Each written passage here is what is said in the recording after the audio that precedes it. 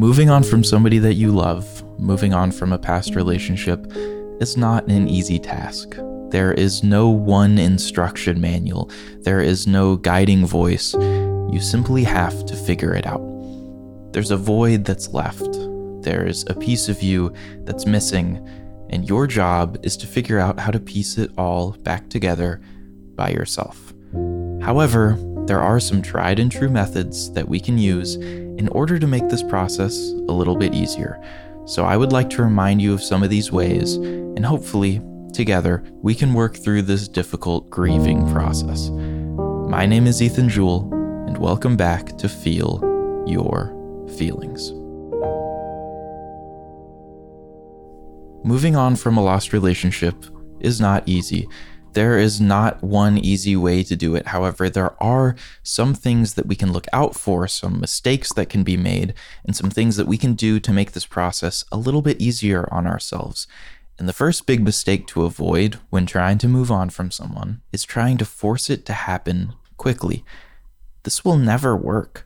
Like with any loss, you have to allow yourself time and put effort into acknowledging it as a loss and grieving it as such. Unfortunately, though, this is not as simple and straightforward as it sounds. You see, grieving doesn't follow some neat timeline.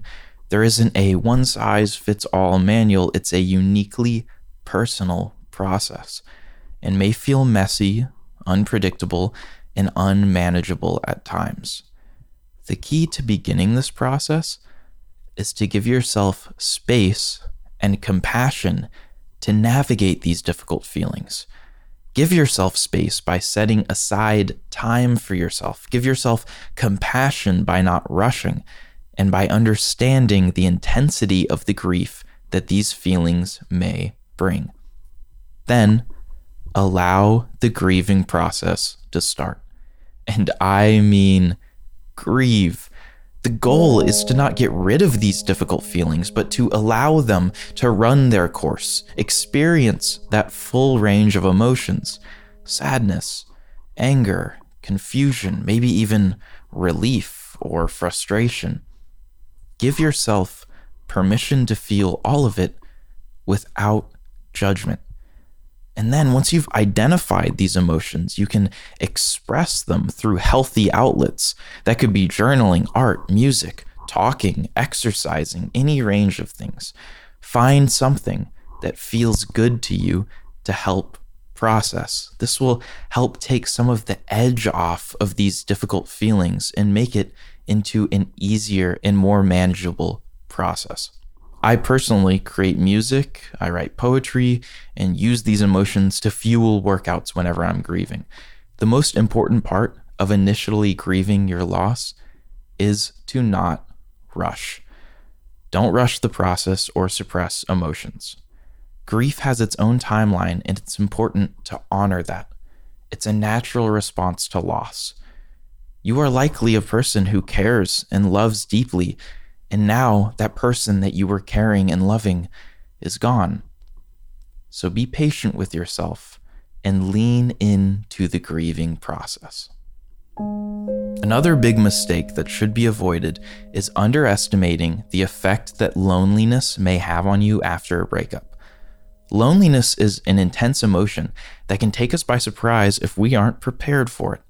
It can make us turn to unhealthy coping mechanisms, self-isolation, or unhealthy relationships in order to avoid it. However, loneliness is a crucial part of healing from a breakup, and you can actually discover a lot about yourself within it. Over the past year, I've grappled with loneliness a lot. I suddenly found myself exploring life almost entirely by myself. But what I've discovered during this time is the amazing growth that you can find within that loneliness. I've spent more time focusing on this podcast. I started new hobbies like working out and singing, and I've created 2 albums just this year alone. While yes, it's important to lean into support groups and talk to people, taking time exclusively for yourself is a great way to heal and grow from a loss. Don't be afraid to explore new hobbies and expand your horizons. Try new things, even if you think you might hate them. You never know what may stick. Prioritize self-care routines that nurture you physically, mentally, and emotionally. I am a huge supporter of art and exercise as a means to move through difficult times. Art nurtures the mind and soul, and exercise keeps you busy and moving, both of which are important for navigating loneliness. When you are faced with lonely times, it's also important to not dive into rebound relationships. Sure, it can be good to talk to new people and explore, but if you're entering a relationship purely to fill a void, you will feel even emptier when you discover that it simply doesn't do that. That void can only be filled with time and care for yourself. So take that time for yourself.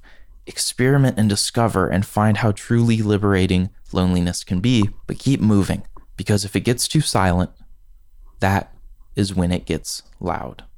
When moving on, it can also be difficult to grapple with your perception of the person you've lost.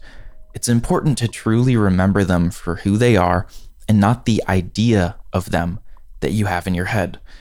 Ask yourself, are you missing them, or are you missing the idea of what your relationship was? Try not to glorify them, as that will make you miss them even more. Be logical with it. If needed, write out all of the goods and bads of the relationship. Remember why it needed to end, but also forgive. Let go of resentment and seek forgiveness for the hurt that they may have caused you. Don't allow the weight of your past together to cloud your mind. Sometimes things simply don't work out.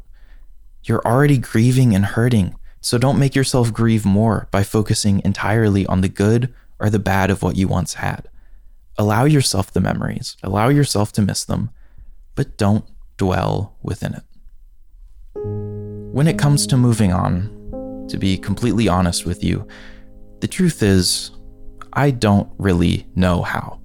Remember, I'm not a professional. I'm just a guy who is passionate about mental health and wants to spread awareness. See, it's a different battle for everybody. For me, it's one that has almost defeated me. I wanted to give up so many times as this person hasn't been by my side.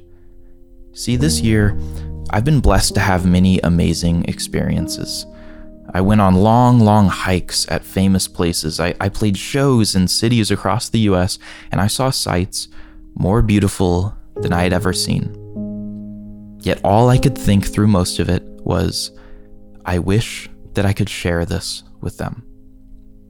I wish that I could tell her about everything I've done. It's hard.